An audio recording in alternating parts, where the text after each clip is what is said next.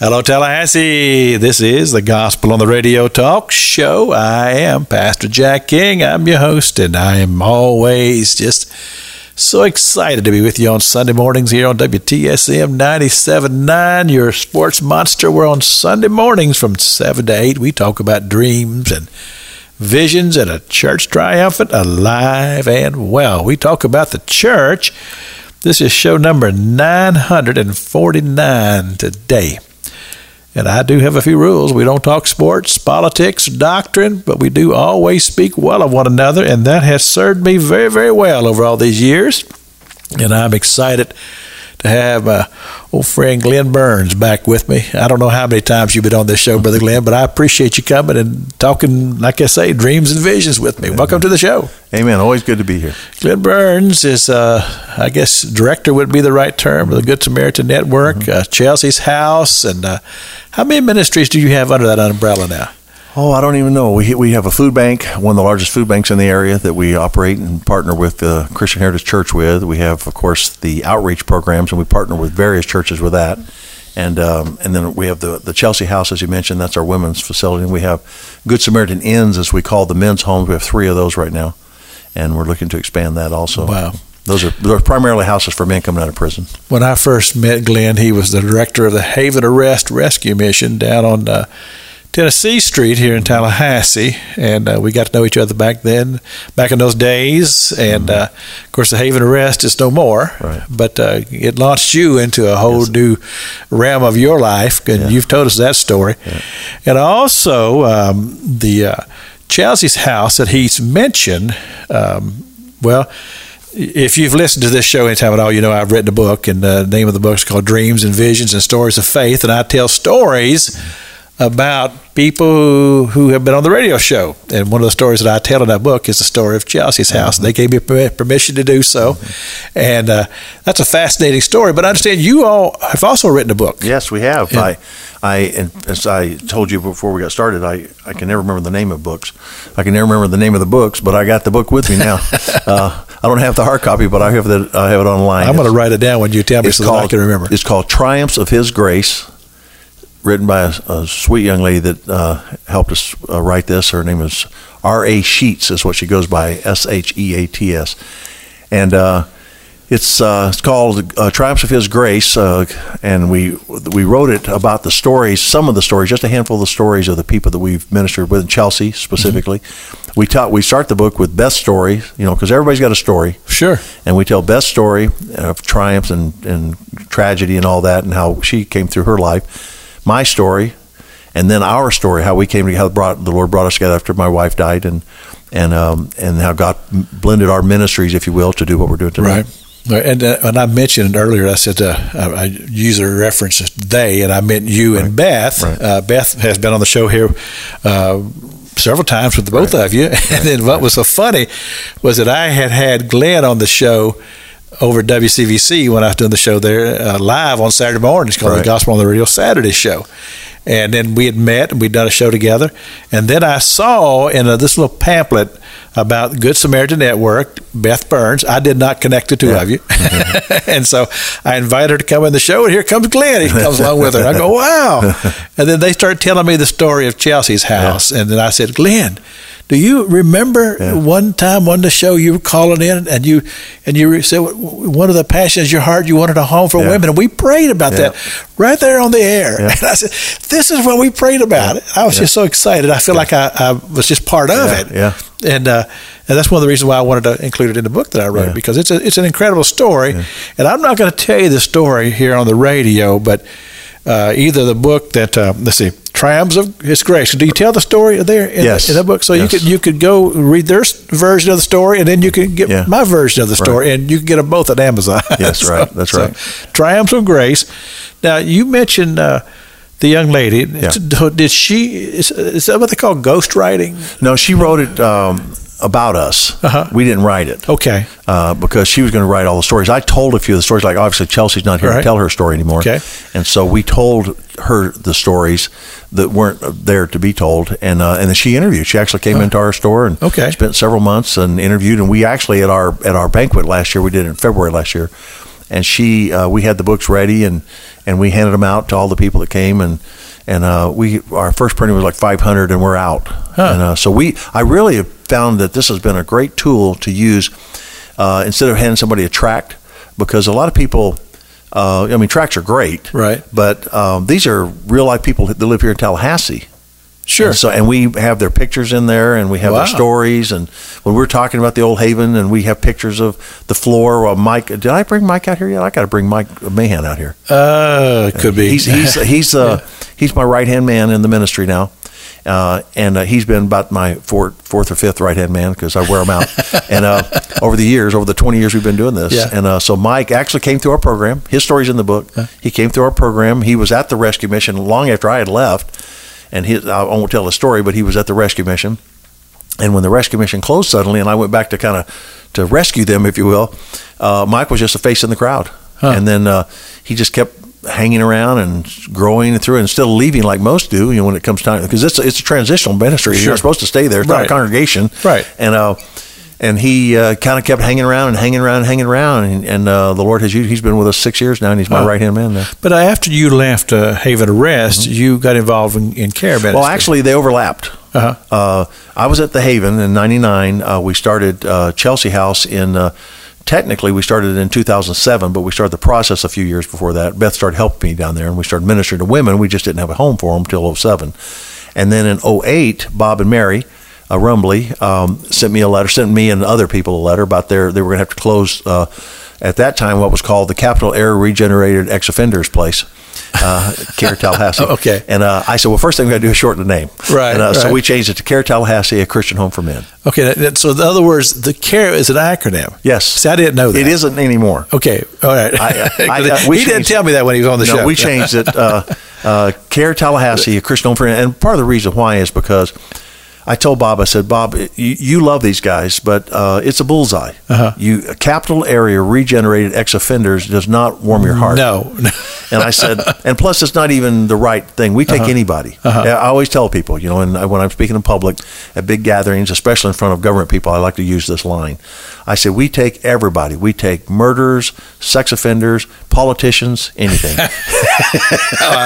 I'm sure they and like my that. politician buddies love that line. But everybody always laughs. But when I interviewed them, and Bob, and then he brought some George. Yeah, I think it was George. He was telling me about how that him and his wife were going to the prisons, and they were working there, and then they became aware that once somebody's released from there, if their family has had enough of them, and that's what happens a lot of times, there's no place to go. Because how do you get started again? I mean, you've been incarcerated all these years, you have not had any income, and now you want to go back out into the world. So, well, I just got out of jail. And I'm a felon. Right. And Bob and Mary, and this shows you the kind of people they are. Bob and Mary, they help anybody, but their focus, they kind of migrated towards the people that had the worst records. And so literally murders, rapists, whatever. Wow. And they just felt called. And I'm sure he already told you the story, but they live in Woodville.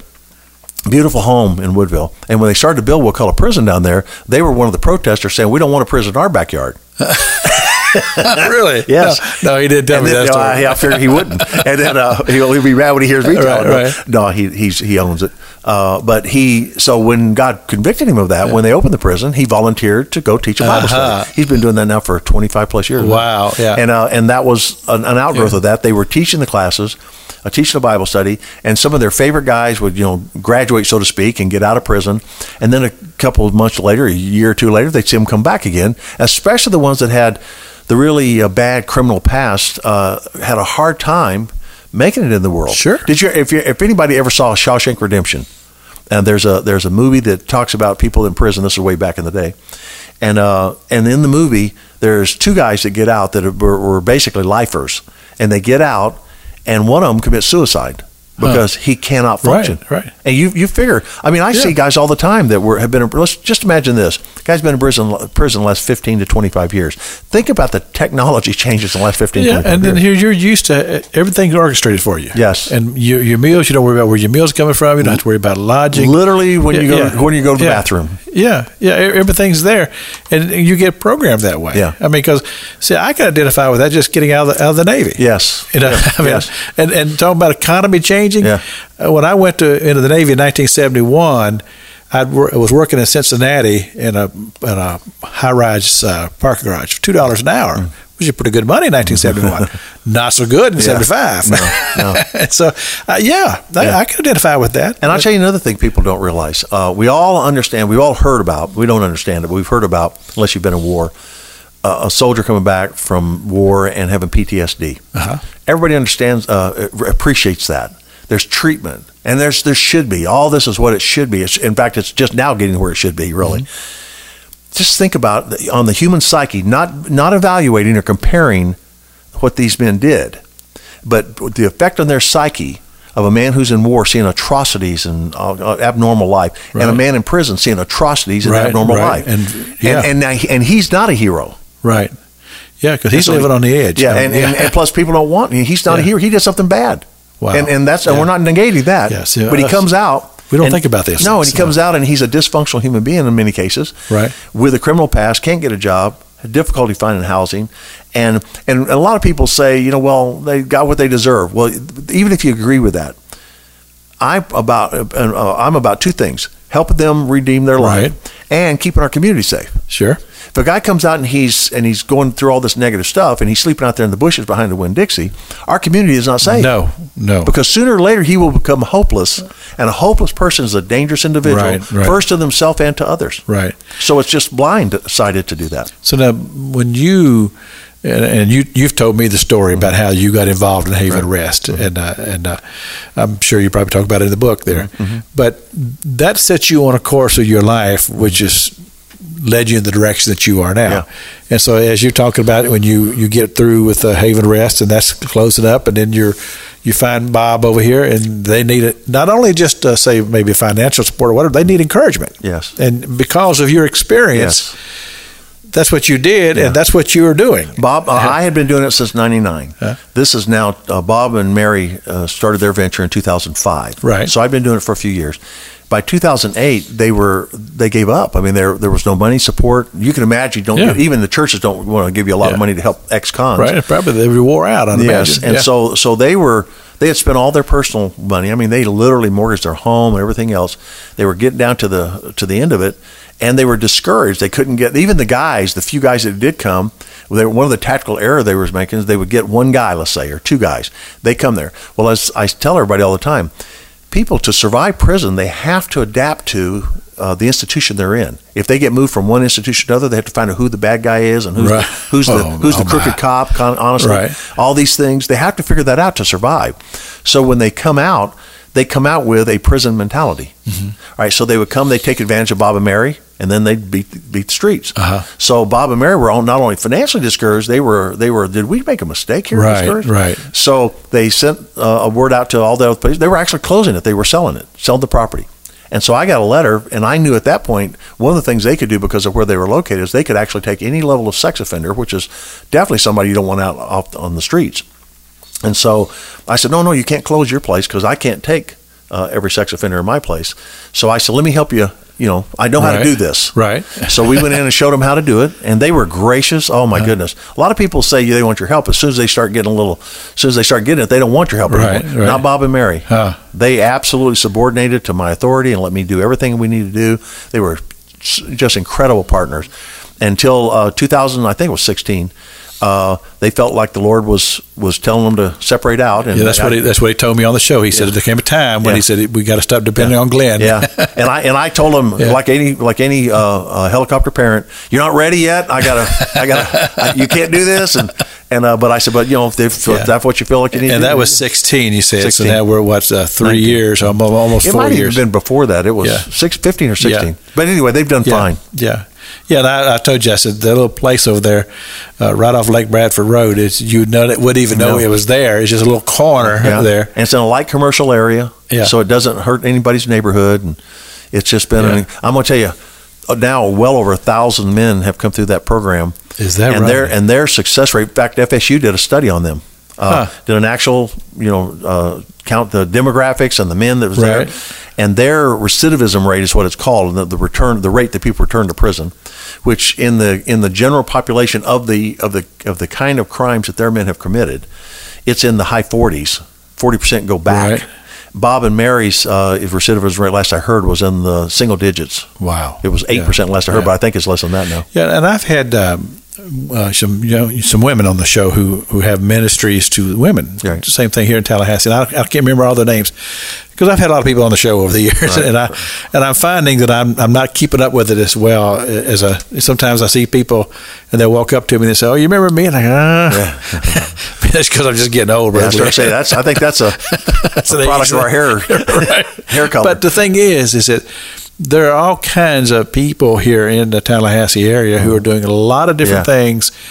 I get the privilege to meet a lot of them, but a lot of times you find something very common. It's that ability to try to be able to finance what they do. Yeah. But you are a person who seems to have come up with some formulas for that. So in other words, when you meet some of these people that you've brought into the Good Samaritan Network, these are people that you have said, "Hey, let me come along and partner with you." Yeah. And so you don't even remember how many there are. No, but I tell you, that's why the third part of our name is network. Right. Beth, God gave Beth the name, the title, Good Samaritan, and immediately as soon as she said, I said network. Because at that time I was running the Haven Arrest Rescue Mission. I was helping with CARE Tallahassee, and we were going to start a women's facility. And in my mind, because I think outside the box too. I don't even know where the box is at. And so in my mind, the VA is a partner. The police department's a partner. The hospitals are partners, and some of them don't know that they're partners with us. But we literally at one time, Andy, you remember Andy and Abby Messer? Yes, with our ministry. Yeah. Well, Andy, we actually structured this and created different levels of relationships. Associate, wholly owned. CARE Tallahassee, for example, at one point was a separate ministry from us altogether. It became a wholly operated ministry of ours. Okay. And then it spun off, and it has nothing to do formally with it. I mean, we still interact, and we still trade people, and we still talk, and all that. So that we're associated with them, but we're not affiliated with them. So sometimes we have another ministry. Have you done Angel Wings yet? Have I talked to you about Angel Wings? Yes. So Wendy Strickland. Yes. So domestic violence and human trafficking. Yeah. Well, Wendy is affiliated with us. She's actually in our building. She's incubated in our building. In fact, I think you're the one that sent her to me. Yes. Yeah. Last time, one of the times you all were here, you told me about her, and she did come. Tremendous lady. She came through our program, and to our Chelsea House program, got on her feet, was moving forward, and really felt a call to help people. She had been a victim of domestic violence, and she felt a call to get involved in that. And then that has evolved into really, she's a sought-after speaker on human trafficking now. Really? And she still has. I remember her talking. She still has a little room in our facility, so she's still affiliated. Yeah. Now you've mentioned several times here now. You all have a thrift store. Yes. Is that the right word? Mm-hmm. Over on we call the Waccamaw. The old Waccamaw Shopping Center. Christian Heritage Shopping Center. Well, for us old timers, we remember it's the Waccamaw. Yeah. And that's where Movies 8 Yeah. is at there. Was. It's gone now. Yeah. I haven't been there. It's going to be a rock climbing business, though. Okay. Anyway, you have a thrift store there. Yes. And I'm assuming it does well. Yeah. Well, we use the thrift store. It's a financial contributor, not a big one. Nothing's a big contributor for us, but we don't make a lot of money doing it. But what it's really great for is we call it work therapy. So our guys and our gals come and they get their social legs back again. They interact with people in a non-threatening fashion. They get they hang clothes, or they keep the place clean, or they're in our lawn crew, or drive our box truck, or they work with a crew that works out at contract services, we call it, to various things that we can do. Anything that doesn't require a license to do.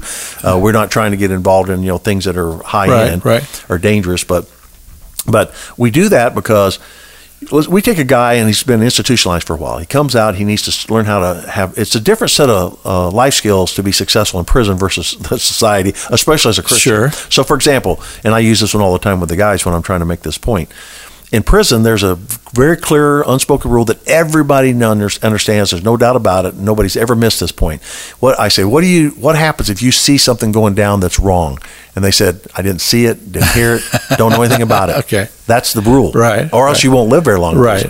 I said, now, what does the Bible say you're supposed to do if you see a brother in sin? Right. Totally opposite. I'm supposed to go to him, which in prison will get you killed. Right. But I'm supposed to go to him. Well, to change that mindset is not just give an instruction. You have to progressively work them through that. So when they have an experience at the store, let's say, or in the lawn crew or anywhere, and they get upset by something, and they come in and first thing they want to do is come and tell me about what so and so did. And I said, well, wait, where's so and so? Because that means I said, did you practice rule number 7, which is in our case it says go to your brother. Try to reconcile with him. Right. If you can't work it out, go to an elder or whatever together, not individually. Right. So we're able to teach that in real time with real circumstances. If you do it intellectually in a classroom, they may check the box, but they didn't learn the product. Now, you mentioned you have 3 homes now for men. Correct. Okay. Now, and you said you take everybody. Correct. But are you kind of specializing toward those just out of prison? By default, we have special. When I ran the rescue mission initially, I just blindly was taking care of homeless people in my mind. And then what I discovered when I really got to know people is probably 80+% of them had been incarcerated at some point.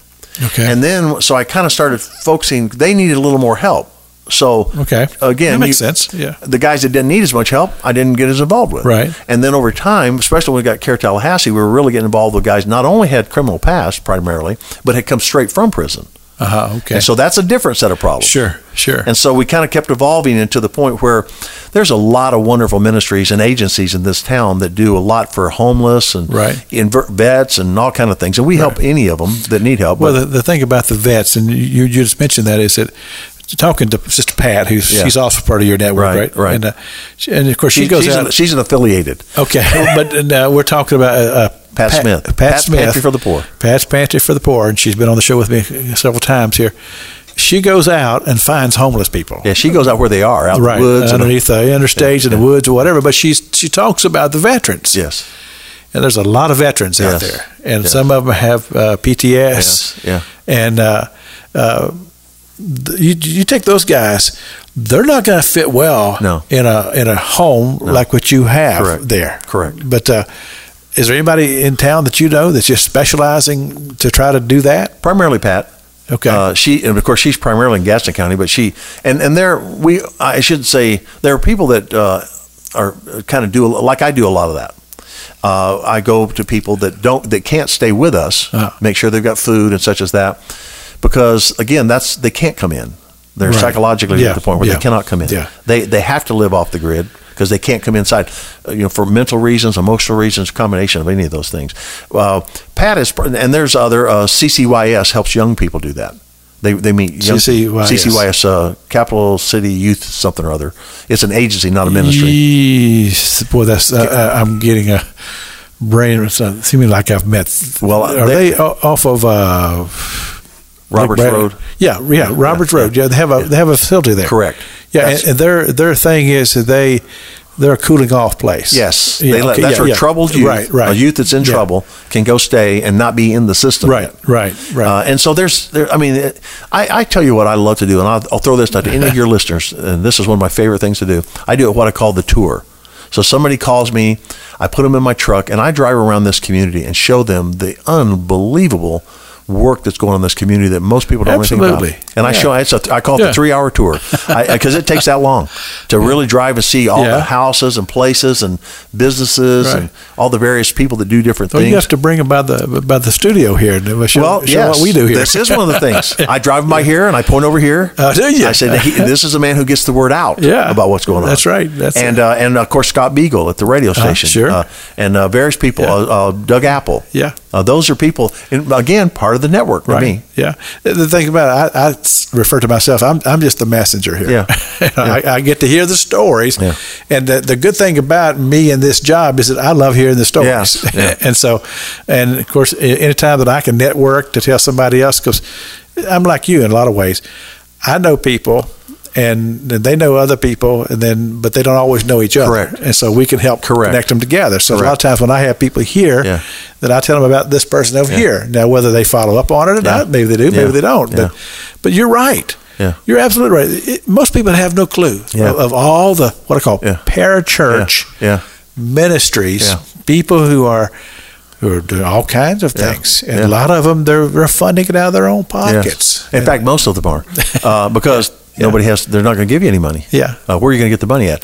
I spoke to a young lady today, a new friend. I just met her today, and she's with an agency here in town called Ready for Work. Okay. It's a very successful. I mean, Vice President Pence has spoken at there and spoke about them. Oh yeah, this is national. And you can hook me up. Oh right? Yes, I just met her today. She'll be here within a month or so. All right, there you go. And a wonderful lady from Nigeria, in fact, born in Nigeria. Right. And I was telling her the stories about the community, and she's already working for a company that works. An agency that's doing incredible stuff. They're partnered. They've been partnered with Bethel Baptist. Okay. Now they're going to be. I think they're going to do their as of January. I think they're coming in full force with their whole statewide team and all that. But I spoke to this young lady for a couple hours, and I was sharing some of the things we're talking about the various this and that. And she's trying to do this because their piece of the puzzle is helping people become employed. And so here's something that very few people would know this. If you're coming out of prison and certain level of felonies, you sign up for Ready for Work, and you have now got a contracted agency that's going to invest $10,000 into you. Whoa. Oh, and a year. And that's everything from housing, legal services, medical services, tools, equipment, any kind of help you might need. It's just all of a sudden you found your rich uncle, and he's dedicated $10,000 towards your year this next year. So the $10,000 would be not necessarily in cash, but in kind. In fact, no, they would be paying real money. Oh, really? For real services. Really? If you need to move into a place, they'll pay you first and last. They'll pay you rent for 3 months. Wow. So where are they getting their funding from?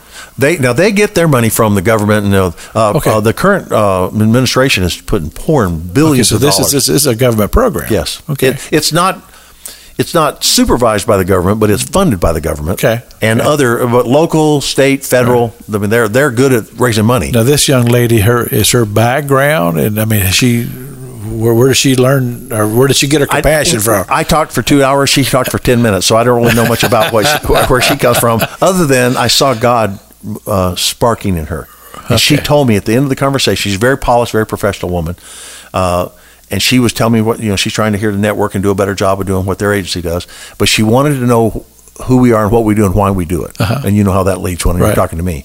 And so at the end of that conversation, I told her a few dozen stories and this and whatever. At the end of the conversation, when we were saying goodbye, all of a sudden she let the professional window shade come down, and she said, I need to tell you something. She goes, I told you I was born in Nigeria. I had an incredibly horrible childhood. Don't even know yet what that was. And she said, but she said, at one point I just decided I would kill myself. As a child. Wow. She said, I was laying there on my deathbed. I'd already administered what was going to kill me.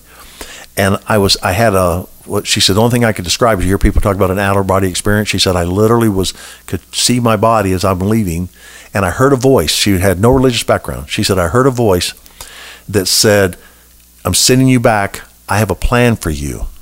And it's a good plan. Wow. And so in our conversation, and she starts tearing up at this point, she said, in our conversation today, because I always say this, at some point early in the conversation, I had told her that one of the things I tell the guys is your crime or your mistakes or what you did, they don't define who you are. God defines who you are. And God says you're his most wonderful creation. And he says in Jeremiah 29:11, I know the plans I have for you, and they're for good and not for evil. Wow. And so she said, when I said that, of course, she's a Christian now. She's read all this. But she said, when you said that today, it's almost as if I heard that same voice that I heard when I was a little girl. Wow. Now she says, so I'm hooked. But now she's with a state or government agency. It's an independent company. But how do they find you? Just heard of you? Yes. And so she just comes and investigates it. Correct. What do you do? Yeah, teach me. Show me what do you do? What piece are you? Yeah, and that's good, because I have people sometimes that they tell me that they want to find out.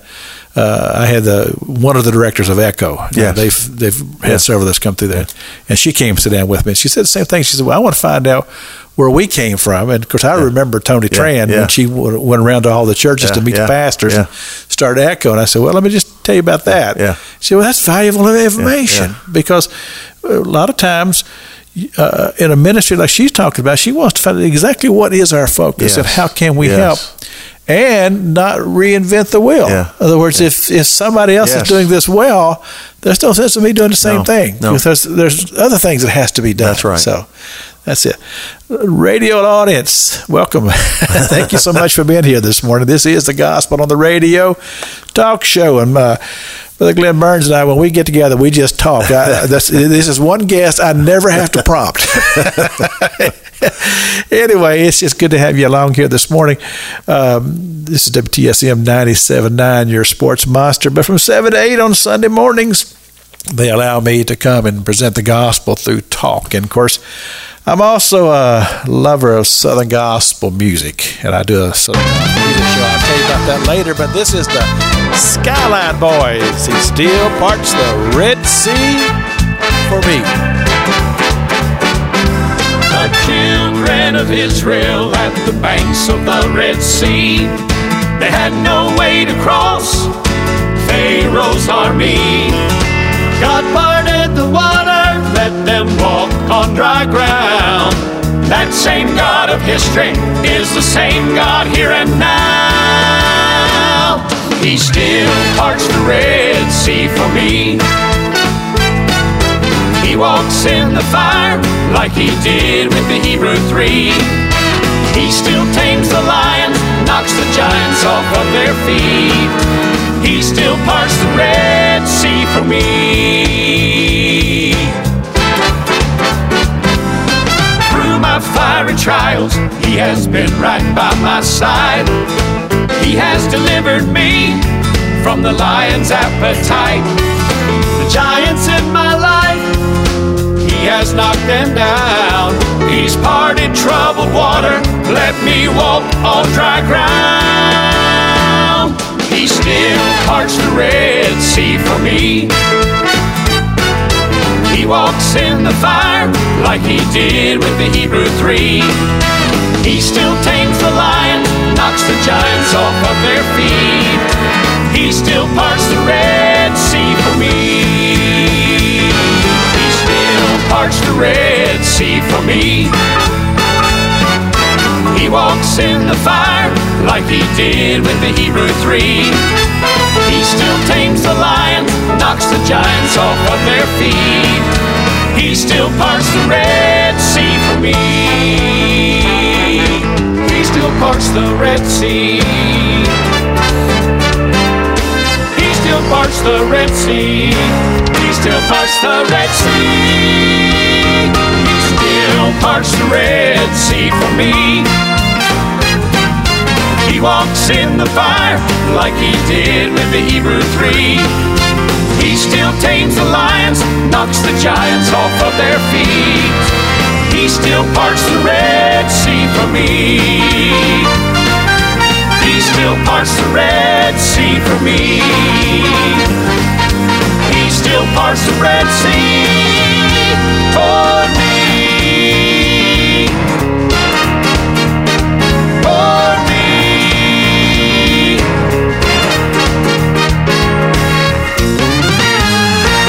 Skyline Boys. He still parts the Red Sea for me. This is the Gospel on the Radio talk show. I am Pastor Jack King. I'm just happy to be with you on a Sunday morning here, getting ready to go to church this morning. I'm the pastor of Freedom Road Christian Ministry. We're at 720 Capitol Circle Northeast. We are in the Crescent Park Plaza storefront church. Well, we love the Lord and we love having visitors.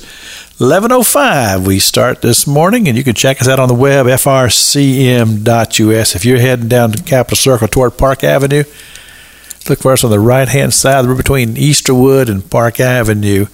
You'll see our signs we put out on Sunday mornings. Also, just to let you know that we do podcast these shows. We put them on the podcast. This is show number 944. If you want to listen to it again, give it about a week. Brother Doug Apple does that for me, and so it takes him a little while to get it all set up for you. Also, I mentioned the Southern Gospel Music Show is called the Saturday Night Gospel Sing with me, Pastor Jack King. Starts at 7 o'clock on Saturday nights on 94.1 on your radio dial. And like I say, I play the very, very best in Southern gospel music. It may not be the most modern, but it'll be good. And also the daily broadcast. You can tune in Monday through Friday on 94.1 for the Gospel on the Radio broadcast. It's a 5-minute teaching. I do that every day, Monday through Friday. And also on Praise Radio. It goes all over the world. And so thank God for that opportunity. Let me just mention my good friends Robin and Jim, AAA Constant Comfort. They do heating and air conditioning. They've been helping me do this show since I started back in 2002, and I appreciate them. 893-9566. Brother Glenn Burns, Good Samaritan Network, Chelsea's House, and Care Ministry Tallahassee. And get him going the list of all the different ministries that they are involved in the Good Samaritan Network. And they just... I think, if nothing else, and I don't mean to take anything away from it, but you have the gift of encouragement. In other words, you are one of those people that says, hey, you could do this. And that's important because some people sometimes can't see it that way because nothing is ever quite the way you imagine it. Right. Because God's got his own plan. Boy, do I know that. Yeah. But the thing about it, I say this in the book that I wrote, and also I say this all the time. I said, you have to step out. And you may not know exactly all about it in the beginning, but when you step out, God begins to lead and guide, and He'll give you instructions. He'll teach you, and you'll get better at it as you go. Well, so, if you knew everything about it before you began, first off, you probably wouldn't begin. And secondly, that couldn't be from God. If you knew it all, then no, because God is a God of faith. That's right, and that would not be faith. No, I mean, if you knew where it all was going to happen, that wouldn't be faith. And of course, faith is very much involved in the unknown. Right. Well, and I shared this with you before, but back in '99, when God really clearly called me to do, and I didn't know what it was at the time. This before I went to work at the rescue mission. I got scared to death. And I said, but I knew that God, and I can't even describe it. There was a peace, and along with the trepidation, there was a sense that this is what I'm supposed to do. It was exhilarating, but it was scary. In fact, I shared this with you before when sitting there in church, and I got this real clear call from God, and I started telling God why I couldn't do it. Whatever it is, I couldn't do it because I couldn't afford a pay cut. I'm not trained. I'm not educated. This, that. And then the next day I went in, and God just kept saying, "Are you coming?" So I finally said, "Okay." And so the next day I went into my wife's door, where we'd worked together for many years at that point. And I walked in, shut her door. I said, I need to talk to you about something. She goes, she started crying. I said, well, it's nothing bad. She goes, I know what it is. I said, what do you think it is? She said, you're supposed to be in full-time ministry. And I said, yeah. She said, but honey, we can't afford the pay cut. You're not trained. You're not educated. And I said, I told God all that. He said, don't worry about it. She said, he didn't tell me not to worry about it. And I said, well, he obviously won't move me until he takes care of you. Is that one of those deals where you say, you worry about it today and I worry about it tomorrow? No, I was going to worry about it. She was going to worry about it every day because I don't worry about anything. Well, I wish I could say that. I do find myself sometimes allowing my mind to wander and go, how in the world is this going to happen? But God's faithful, and He is. I mean, He knows what I don't know, and of course, with me, a lot of times it's not just saying, well, this is what I do, and getting it funded and all that sort of thing, but it's what I want to do. And you say, well, is that a burden in my heart to do this, or is this just me? Because I don't want to get ahead of God. Oh my goodness, that's my greatest prayer. I never want to get a hold of God. Or get ahead of God. I want to say, Lord, okay, I want to be right in the center of Your will. Please make that very, very plain. Well, I have. It's been part of the way God wired me, and He wires us for what He's got us to do. Sure. And so I'm wired different than a lot of people, and that's okay. I mean, for a long time I didn't think it was okay because you get criticized and one thing or another. But going back to funding, that comes up all the time. And people, I always know when somebody comes to me, and this is normally right off the bat, the first conversation, they say, "How did you get your funding?" I said, "You don't need to do what you're about to do." Trust me, you don't need to do that. No, explain that. Because if funding, although it's a reasonable human response, if you're worried about the funding, you're not going to be focused on the ministry. You're going to be focused on the funding. And I know a lot of wonderful ministries that they're really good at funding. But and not saying they don't get things done. But as I mentioned before we went on the air, the enemy will give you good and godly things to do, will facilitate you doing good and godly things to do that God didn't give you to do. Because He doesn't want you to do what God's given you to do. And so funding, to get funding, I've seen people get all kind of funding and be involved for many, many, many years in something that wasn't what God called them to do. I know without a shadow of doubt, I've been doing this 20 years now, from that Wednesday night when God clearly called me into this, and then within a couple of weeks when he revealed to me, he affirmed what it was. Right. From that point, from that moment forward, especially that moment when he revealed it to me at the rescue mission, my world changed. Now, since then, it wasn't like life was a piece of cake. I've never had enough funding. Well, let me rephrase that. I've never had what I wanted, but I've always had what I needed. Right. And more importantly, I've gone through all the crises that can happen in life. I lost a wife a year later to cancer. I had children that go through the things that kids go through as children and then as young adults. I've had friends die in my arms. I've had drug addicts that had recovery and did great for 5 years and then went back and killed themselves doing drugs. I mean, I've been in prison and seen people that made one horrific mistake that changed their entire life. Right. I've had mothers. I can't tell you the number of mothers that have called me about their son who's now in prison because one thing or another. And one guy that comes to my mind, a good kid that wasn't drinking. He was the designated driver. And he ended up, after dropping everybody off on a St. Patrick's Day a few years ago, he dropped off all the people. His last drunk buddy was in his car with him. Just to shut the guy up, the guy kept saying he wanted him to smoke a little bit of this synthetic marijuana, they call it spice. And he was driving along, and he said the only reason he went ahead and hit it is to shut the guy up, and because he had tried it before and it didn't have any effect on him. What he didn't realize, they change the formula all the time. That's how they stay ahead of the law and sell it. Oh, no. So this particular formula took him out. And he hit the back of a car. Everybody in Tallahassee remembers this when I tell the story. He hit the back of a car. He was on Tennessee. He was on Monroe Street. He came up to the intersection of Tennessee and Monroe. There was a Jeep Wagoneer sitting there with a mother and a father, their little 9-year-old boy and their little 9-year-old friend. He hit the back of that car at 70 miles an hour, killed the mother and the 2 boys, and the father was, of course, seriously hurt. And he's in prison doing 30 years. Wow. The only crime, if you will, that young man ever committed. Yeah. And by the way, one bad mistake. Mistake, and I mean a bad mistake. Yeah. And he sat in the Leon County Jail pending his trial for many, many months. And I remember meeting somebody had referred me to him, and I went to see him. He didn't know me from anything. I got to meet him in the attorney booth, which is a private, just with the pastor and a glass between us. We've been there. Talked to him. And he just had this horrible look in his face. I didn't know the kid from anything. And early on, he said, "You know who I am?" And I said, "I know your name." He said, "You know what I did?" I said, "I really don't." "You want to know my story?" And I said, "Only if you want to tell it." And he poured his story out. And he said, the only regret I have in life is I just, every day I wake up wishing it could have been me, that I'd have died, not those kids and that lady. And then I met with him for several months, and he kept telling that story. He always finished with that. And then one day I talked to him about what is salvation. He had a different religious background. I shared with him about what is true salvation and what's that look like, and led him to the Lord. And then he still intermittently, I'd go see him every week, and intermittently he'd always get back to that broken-hearted story. And finally he said the same thing one too many times to me when he said, "I just wish it had been me." And I said, "Son, I said, when did you accept Christ as your Lord and Savior?" And he said, 2 months ago you were here. I said, "Okay." Wow. I said, so let's go back to that night. Yeah. And by the way, to our knowledge, the mother was saved and both of those little boys had been baptized. So I said, back to that night. If you had not killed them, right? If you had died, where would you be right now? Right. You'd be in hell. I said, so let me tell you something.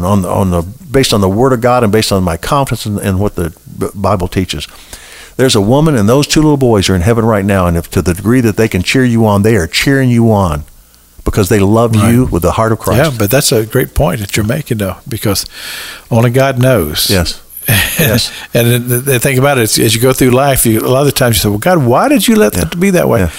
No, we're not to question that. Yeah. That's just say, "Lord, just show me what I'm to learn." As painful as it was for the husband especially to lose his wife and those boys. Oh my goodness! As painful, as unbelievably painful as that was, in the scheme of things, when all of history is written, those little boys and that woman are cheering him on, and they'll throw their arms around him when they see him in heaven. Right. And and God loves you so much that He would allow us to suffer, the community and their family to suffer this temporary suffering, just to bring you into His kingdom. But you think about this, as you said, the one bad mistake that this young man made, and this is the thing that that I say a lot of times, because one of my passions is working with young people. I said, if only I could get through to a young person's mind and his head, don't make that mistake. And boy, I tell you what, because it's wonderful as the recovery ministries are. Yeah. Man, prevention would have been better. If we could have just get through to give your heart to Christ. Don't allow yourself to go that way, because that's just the tragedy. Is that all those other guys that had been with him in that car, they got home safe and sound, and their lives were going on. His life is forever changed. Yes. And one of the things when I was growing up as a young man, little community back in Kentucky, this kid that I went to, actually we didn't go to the same church, but I'd see him at Vacation Bible School. We actually lived in 2 different counties, but we were right in the corner, the 3 counties right there where we grew up. And the same thing, he was out with a bunch of boys that he never drank, never did any of that type of stuff except that one time. And he was one that was killed. I always tell people, especially in addiction issues, life is not a Disneyland ride. There's no guardrails. You could have one beer, get in the car, or get in the car with somebody having a beer, and change your life forever, or end your life, or end somebody else's life, like in the case of this young man.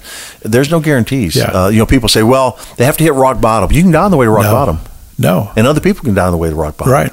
So you're right. The only thing, I'm never jealous of anybody else's ministry, but the one that I have a passion for, that I have zero input in really, is preventative ministries for young people. Right. That's the one thing. If we did that better, I'd have less to do. Well, that's where your youth pastors and of course pastors too. I mean, we all have that influence. Sunday school teachers. And of course, you look back in your life and my life and how there were those people who had tremendous influence in my life. One of the great influencers in my life were the young pastors who'd come to our youth camp. I thought those were some of the coolest guys, you know? And they affected my life, they affected my life in a tremendous way. And I said, one of the reasons why I'm in the ministry today is because of the influence that those guys had in my life. They kept me from doing a lot of stupid things that, well, I'm just glad I didn't, because they had that influence in their lives. So that's why, a lot of times, let me get on my little stump here. Youth ministries in church and stuff they're kind of like the second tier. But I tell you what, if we can reach them young, the children's ministries, oh my goodness. See, I'm thinking about back at the Sunrise Christian Church down in the basement. The ladies that come and teach Sunday school. Tremendous influence in our lives. So, but so you see the gamut. You got those who are working, trying to prevent, trying to tell young people don't make stupid mistakes. Give your heart to Christ early, and then you got them on the other end where you are in a lot of ways to try to say, let's see if we can clean up the mess. But boy, would it be great if we didn't have to have the mess. One day. Well, but see, again, I'm looking at the totality of society. And I ask this question a lot of times when I meet people and they're talking about their church. I say, well, if I were to come to your church today and I walked in and looked at the congregation, what am I going to see? And how I hear this most people are gray-headed. We're the young people. Where are they? And now I know that there are some churches that are doing very, very well reaching the youth, and I thank God for them. But again, we have to look at this. It's okay, what's happening here? You're talking about the retention rate earlier. Recidivism. Okay. How are we doing in the church? These young people that are growing up in our pews, where are they at today? And so, to me, it just raises a lot of questions that are very much a part of my mind. But you're talking about getting funding for things. Try to get funding for youth ministry. If you're not necessarily a church. I've been doing a youth camp. That's been my seventh year. This year will be my 8th. And I've asked myself, I said, am I going to do this again? And I might tell myself no, but I know that I will. And I'm going to be saying, okay, how are we going to fund this thing? And then, you put that out to people and they go, what? It's a hard one for people to grab a hold of. Especially if you've never been to a youth camp.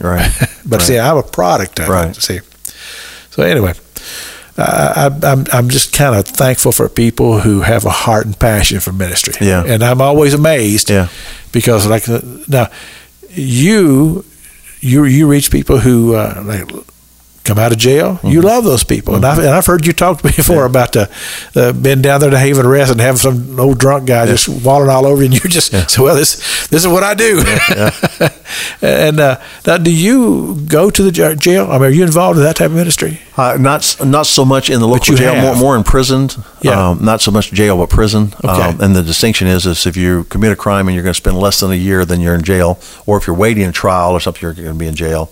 But if you get convicted of a felony and you're going to spend more than a year, then you go to prison. Okay. And so you go those places. I go to local prisons and work with them, teach classes and such. Oh, you do? Yeah. And as I mentioned to the young lady today, I mean, I've had Bible studies and, experiencing God and, purpose-driven life and all the various materials.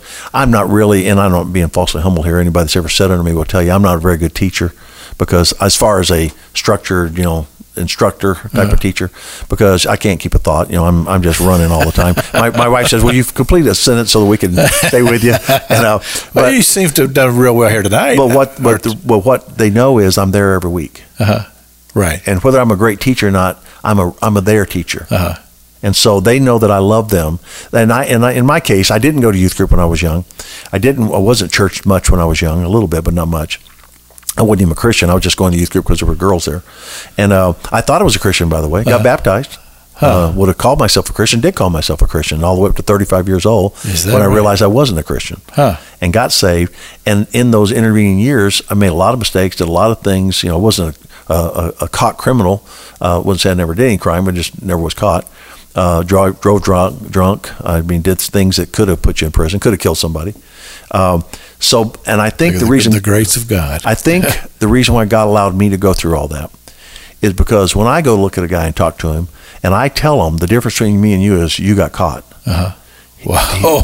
He knows I'm sincere. I don't have any judgmentalism in me at all because I know me. And in fact, my absolute blows me away on a regular basis when God will do I get to see another incredible thing that God lets me be a part of.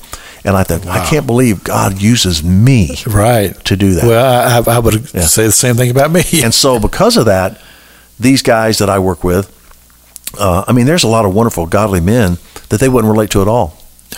And quite frankly, wouldn't be there because that's just not their ministry. Well, I love them. That's when I discovered on the first encounter I had at the rescue mission, when I encountered the first guy, and I shared that before, my expertise there was I had 30 minutes more information than he did. I got there, I read the signs, they open at 4, they serve over here, and this guy walks up and says, do you work here? And I said, no. And I said, what do you need? He goes, I need a place to stay. And I said, well, they open at 4, the feet over there. And I watched this guy's countenance change and his body language change, and he had 30 minutes to wait, and which wasn't like me at the time. Right. I sat down, I had nothing else to say. I said, well, do you know the Lord? And he goes, sir, I don't know what I know. And I said, you know what? I was in those exact shoes when I was 35 years old, and I shared the gospel with him and my testimony with him, and he got saved that day, and I went, wow, I know what I'm supposed to do. I didn't need a doctoral degree. Right. I didn't need any training. Right. I just needed my story. Well, God was fixing it. He was fixing to give you the training. And it's been intense. That's cool. Hard knocks. It's been 20 years worth. Now, Brother Glenn, we got just a couple minutes here to go, and we have not even mentioned anything about if people want to get in touch with you or the ministry. How do they do that? Love to talk to anybody. My phone number is the best way. It's my cell, same one I've had for the last 30 years, I think. Okay. But it's 850-556-5202. If you call that cell number or text me on that number, I'm pretty available. I'm technically retired. I don't have any set hours. I just go down there to the ministry and find people to work with. And if somebody walks into my office, because we got a great team that takes care of all the day-to-day, somebody walks in my office and unannounced and I could talk to them for the next 2 hours about their life or whatever. And again, I love to show them in the ministry. We're actually in the, as you mentioned, the old Walkman Shopping Center. When you say the ministry, you're talking about down at the thrift store. So you got offices down there too. Correct. My office is actually in the Good Samaritan thrift store. Okay. And in fact, on the sign at the Good Samaritan thrift store, right next door to Christian Heritage Church, and right around the corner from the old Movies 8 and the food stamp store and Chuck E. Cheese, we're right on Allen Road, right? Yes. Yeah. Well, that's Scherer Road. Scherer Road. Yeah. And we're in that suite. It says Good Samaritan Thrift Store, and then it says Good Samaritan Chapel and Community Center. Okay. And that's So actually if somebody had a need of some sort, they just go by there and talk to you or your wife or call me, some of the team. whatever it is. Yeah. We have, like I said, we have one of the largest food distribution pantries in the community. We have clothes closets. And as far as Chelsea's house, that's kept a little bit more secret because of the security. Correct. But if somebody had that type of need, just come by there or call. It all starts at our offices and or by calling me. Okay. And then I can direct them to the right party that takes care of that. Yeah. And again, whether it's our ministry or not. Right. They might have a need that isn't our ministry. Okay. But if they have a need in this community, there's a service, it's a nationwide service called 211. And you could call 211 from any phone, and just like 911 or 411, but 211 is a listing of social services and agencies, anything in town, in any community. And I'm the 211, only it's that phone number I gave you. Because I'll talk to you personally. And if somebody wanders into your store and their need is they need to be able to communicate their ministry, then call me. Yes, that's right. I'm your go-to guy. I refer people here all the time. All those people we just mentioned. There you go. But I tell you what, it's always good to have Brother Glenn Burns on the show with us. We always have a good time and good conversation. And I hope that you've enjoyed it here this morning here on the Gospel on the Radio talk show. This every Sunday morning. Tune in. We always have good guests. And if not good guests and you got me in, and usually when it's just me, you get a lot of more Southern gospel music. But we always close the broadcast out with prayer. Father God, I thank you, Lord, for the Good Samaritan Network, Brother Glenn, his wife Beth, and the work that they do. And Father, I do pray for them. I pray, God, that you'd bless them. Father, we pray over our city. And Lord, we pray for our churches and our pastors, Father God. Let there be a great anointing from our pulpits today.